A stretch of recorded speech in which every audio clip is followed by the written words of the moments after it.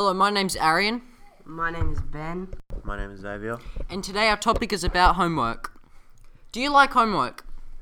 No, because I find it's a waste of time because I could be playing sport or I could be talking with my friends. Homework, for me, I'm not a fan of it because I prefer to do something else, like more studying for tests and completing assignments, other than doing some random worksheet we just been given. Do you guys do homework? Well, when I get homework, to be honest, sometimes I don't do it because I'm a bit lazy, but I eventually get it finished before it's due. I half complete my homework, so then I do a bit at school in the mornings. Is it necessary?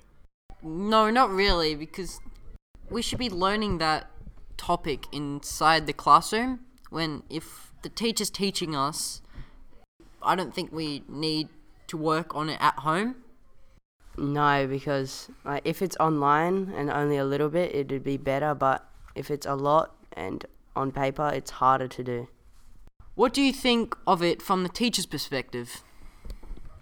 I think it's just the teacher trying to get the student to learn and finish off the work that they were supposed to do in class. I think from the teacher's perspective, it's just trying to get the kids to understand the topic at hand so they know what's being taught. Should we change the amount of homework?